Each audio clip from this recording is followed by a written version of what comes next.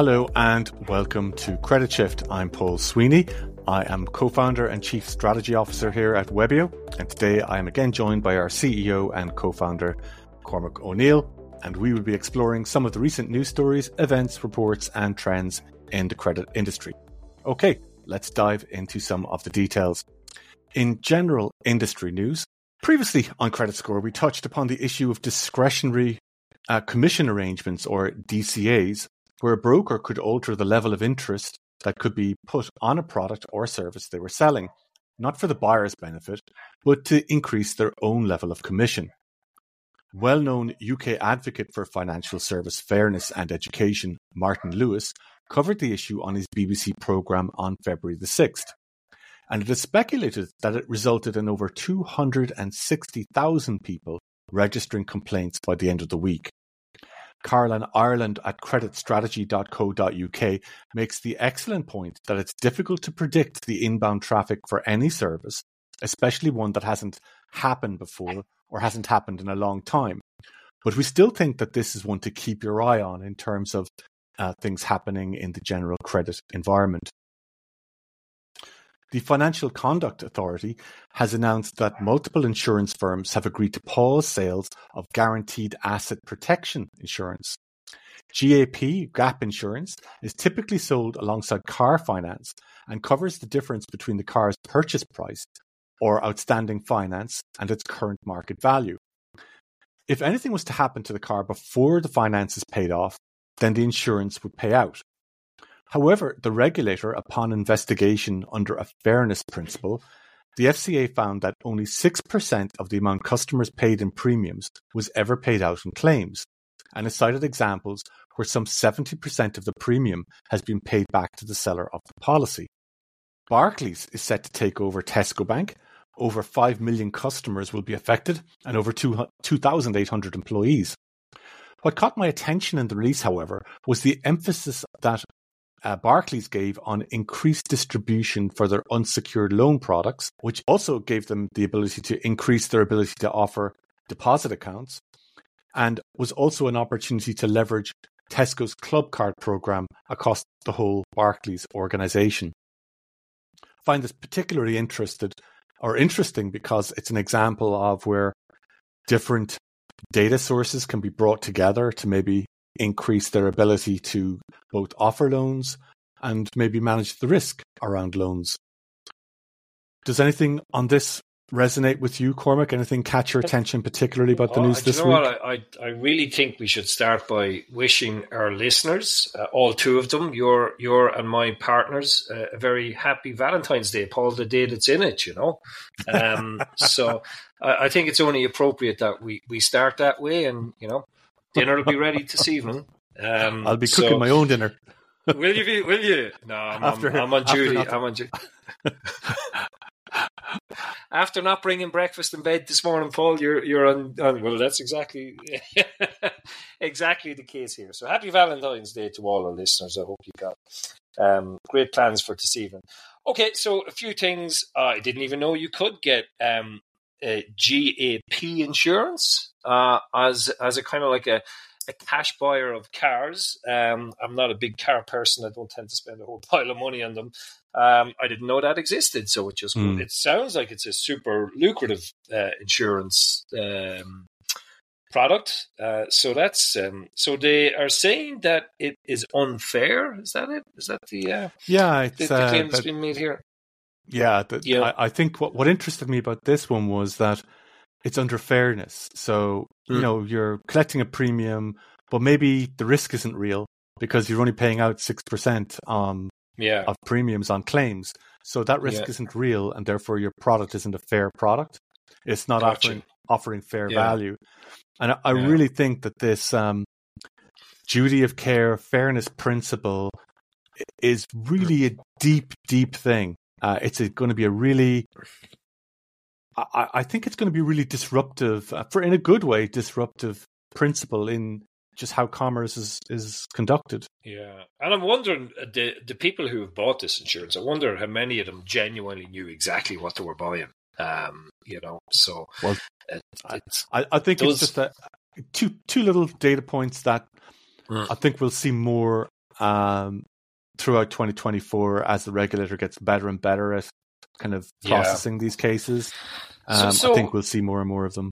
I agree. So that was the first one that jumped off the page. The second one was the first item you had, just in terms of unpredictability of inbound calls into a contact center. We're very, very familiar with this. And, I guess COVID is a prime example of when spikes happened in inbound traffic coming into contact centers. And again, that's an area that we specialize in, and it's something that we know a lot about, and something that we've got a really good track record in managing those inbound calls and how to automate them and triage them so you're not getting slammed by inbound contact. And we all know there is nothing as frustrating as spending your time in hold in an endless loop, listening and waiting and finding out you're 1,226th in a queue.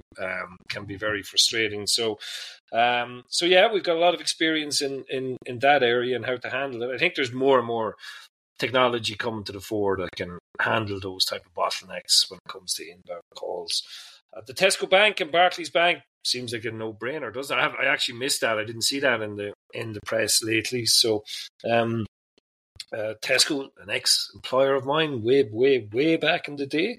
So I missed that. The hard edge of retail, right? There's maybe no harder business than retail. No, tough business. You learn a lot in retail, I'll tell you that. You do, for sure. Okay, moving on to section 2, Fintech, Buy Now, Pay Later, AI and related news. Affirm, the BNPL player, came out with strong results for Q4 2023. As long as bumps in card volume, number of active users, they're all on the way up. But it also said that delinquencies were flat, while transactions per customer were up 24% to 4.4 transactions. So people using it more and more. Affirm has a deposit account function and used to have many of the customer reward features of traditional credit cards. It has dumped that recently.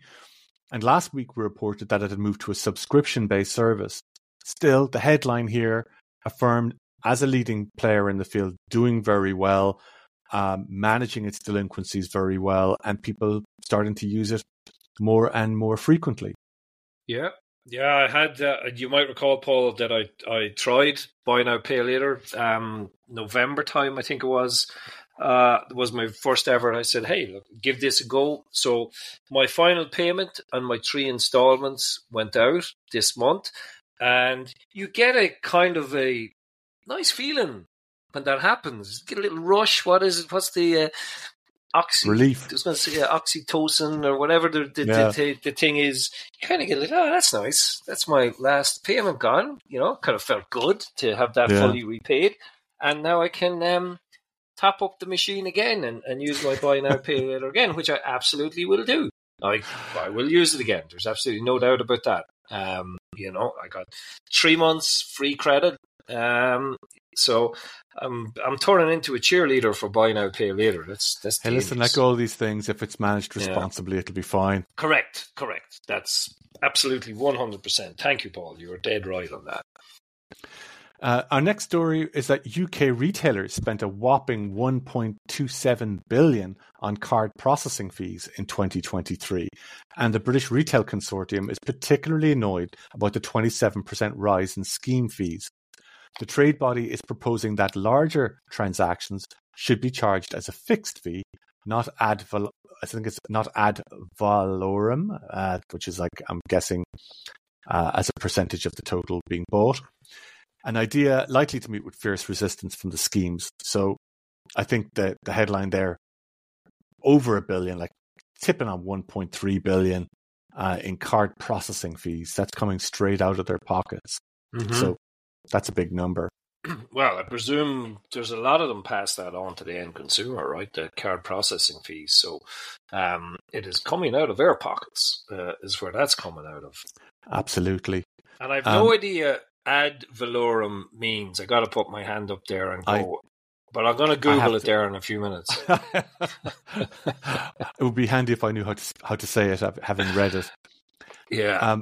An Air Wallach's survey of SMBs highlights that embedded finance opportunities for payment providers is that there's actually very little brand loyalty attached to the SMB's use of it. 82% of merchants say they would change payment provider if their internet service provider or their software vendor offered a similar solution. So I guess the merchants are like, I don't care if I'm using Klarna, if I'm using Afterpay, if I'm using whatever solution. They don't really mind. Very low loyalty from the merchant's point of view, but I suspect that customers will be fairly loyal to the solution that they use. The switching, the pain of switching must be very low. If that's the case, you know, I mean, if 82% are saying that they'll change providers, it must be very easy just to switch from one to the other, you know. So at that point, then it's going to be whoever's the cheapest. If it's a case of flick a switch on, flick a switch off. It maybe shows that the customer, the end user, like yourself in the case you just went through, it's if your preference on checkout is to use Affirm versus Afterpay, then it's providing you with the solution that you want is the important point. Yeah, again, I wouldn't be loyal to the one that I used. I mean, the ease of use is, we spoke about this before, it's just so easy. It was unbelievably easy. Now, I know we're talking about small ticket items. It wasn't a big purchase by any stretch, but it was just so easy. I mean, if every one of them is that easy, you're just going to pick, I was going to say whoever's the cheapest, but you know, if there's no cost to them, it doesn't matter to me. Well, it ties in, Cormac, with the earlier points about, like, if one of the buy now, pay later players entices you to be a subscriber, then you're like an Amazon Prime type customer. Mm-hmm. You will use it. Correct. And that's the job, is to turn you into an Amazon Prime type user. And that changes the nature of the does, because there's something in it for me then to use A over B. So, correct. Gotcha. Interesting little tidbit from industry player Chargeback 911. It's an American company that does an annual cardholder dispute index, which is worth a read. If only to grasp that there's an average of 5.7 disputes raised by each customer every year in the USA. I thought that number was extraordinary. And when I looked into the report, it was basically saying that instead of like cancelling a purchase or writing to a retailer to say, hey, I'd like to manage a returns process, what they just did is just stop the payment or disputed the payment on a card. It was more driven by consumer habits than anything else. But it really raised the issue that if you are offering a credit product like that, the amount of interactions with your customers that you have to manage is seriously inflated if these are customer use habits. I think you'd need to dig, if there is detail behind that number. It seems very, very high to me. So that means, if I'm reading this right, so in a year, every individual has initiated a chargeback 5.7 times. Am I reading that right? Yeah, but it's because they're it's like they're not. It's basically the wrong UI. So they're using the wrong mechanism for stopping a purchase or for running a returns process, and they're choosing to do it this way. By stopping the payment, it doesn't go out of their account, and they can handle it a different way. But it just struck me that it's worth digging into because of consumer habits. I'd be worried about that one if it became a more widespread thing in the UK. The last point under the industry news was 35% of global e-commerce sales now go through marketplaces, according to an absolute goldmine of an omnichannel research report available from RetailX. Retail CIOs themselves are planning major systems upgrades to meet the needs of channel hopping customers. This will likely trigger reassessments of their payment suppliers, and is yet more bad news for incumbents saddled with legacy platforms. I think this is just if you had said that 35% of global e-commerce sales now go through marketplaces, like that's your headline number. Huge. Yeah. It's a massive number.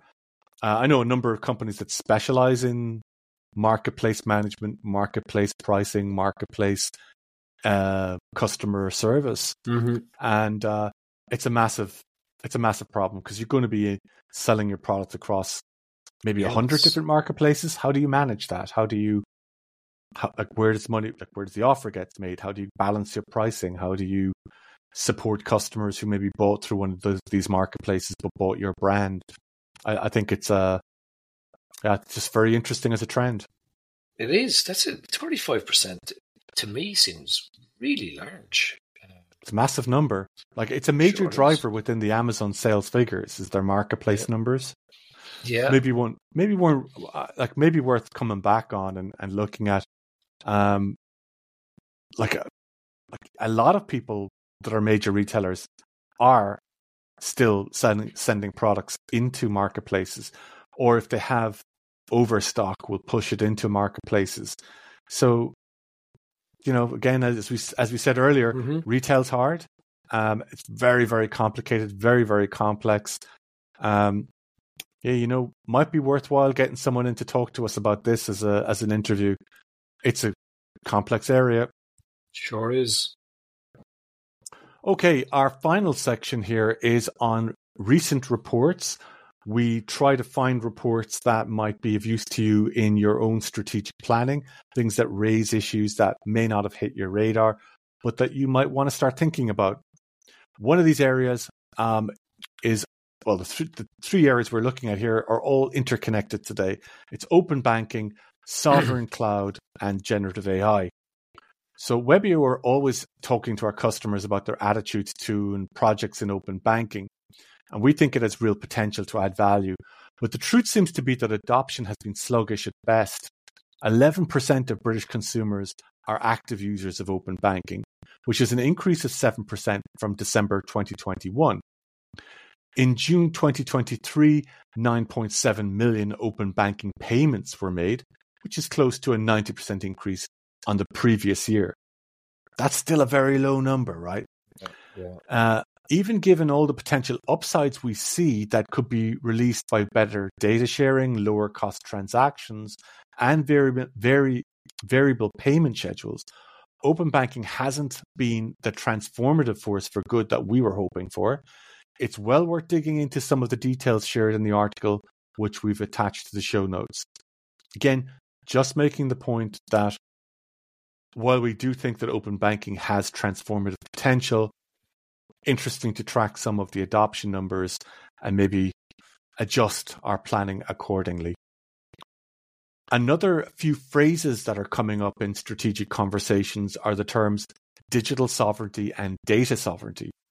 So digital sovereignty refers to an organization's ability to govern the digital technologies used within it. This includes the power to regulate the use of data and the internet, as well as the ability to control access to digital infrastructure. Data sovereignty, on the other hand, refers to the idea that data is subject to the laws and governance of the country in which it is collected or stored. This means that if a company collects data in one country, it must comply with the data protection laws of that country, even if it stores the data in another country. In 2023, Accenture released a report, Sovereign Cloud Comes of Age in Europe, which raises a host of issues in relation to these concepts. In short, being compliant, being resilient, and being in control are key concepts here. Accenture's position, this is some manner of being hybrid or multi-cloud, but I understand many of these benefits may come from just being containerized and having a microservices-based architecture. To this, I believe anyone will have to build their AI under AI sovereignty. So I've just made that phrase up, but I believe it's a part of that continuum. I think each country will be building out its own data center infrastructure to host its own AI under its own rules. So it'll have its large language models at a national level. The data you use to train your AI will, for instance, fall under this kind of AI sovereignty. sending metadata thrown out to your training tools might breach data and digital sovereignty. We believe that every company will have to have its own language model or network of models that it trains on its own enterprise data. So this will occur within the national and regional sovereignty rules and regulations. And I think it was very interesting this week that NVIDIA became valued at $1.8 trillion this week, surpassing Amazon. So as a person with responsibility for strategy or with responsibility for contributing to the strategic position of your company, I think it's very much worthwhile considering how these wider data sovereignty, digital sovereignty, AI sovereignty issues will line up over the next 24 months and indeed over the next 5 years. How you plan on, plan your data flows, how you're managing that, and what you expect to be able to get out of that kind of attention. And one of the things that I'd add as a final point here, Cormac, is the ability of a company to control this data, understand where it's going, etc. For enterprises, it's pretty much about the flexibility. It's not just about control, but you have the control so that you can offer the flexibility and finesse to your own customers. And we're definitely seeing that with some of our larger customers. The ability to change things all the way down your stack to meet their requirements is just something you've got to be able to do. Look, this is something that's always been on our radar before we've had these phrases like digital sovereignty or data sovereignty or digital sovereignty. And I like your new one there, Paul, AI sovereignty. We have different customers in different areas, different locations, in different geos. And depending on what their requirements are, whether they're customers based in the UK that must have their data held in the UK, we'll have an instant there in the UK to comply with that, to keep within our SLAs with our customers, or whether they're in the wider EU and can't have their data go outside the EU. And we've had an issue around that recently where one of our channel providers switched from the EU to the US, and we had to change. We had to move from that provider to a provider that held all the data in the EU. So, this is nothing new to us. It's good to have it kind of like catchphrase, so to speak. And it's something that we're passionate about. And, like you mentioned there about companies having their own AI models. That's exactly what we're doing now in terms of our customized collections models by our customers that are trained only on the data that we have and that we gather. So, look, I think you've hit the nail on the head here. That's an incredible valuation, 1.8 trillion. I missed that one. Sorry, that's just jumping out. But this is something that is just front and center for us, and will be for any company that's dealing in this area with customer data and how they're using it. So it's only going to become more and more important. Look, we're comfortable with that because it's pretty much in our DNA from day one. So in a way, we kind of welcome, regulation as long as it's sensible in this whole area of data and data retention. So again, I agree with you. Let's watch it. Let's see how it develops. I don't know if you saw the number during the week being put up by Sam Altman from OpenAI. Sam basically put a number. I say Sam like we're buddies and we hang out together.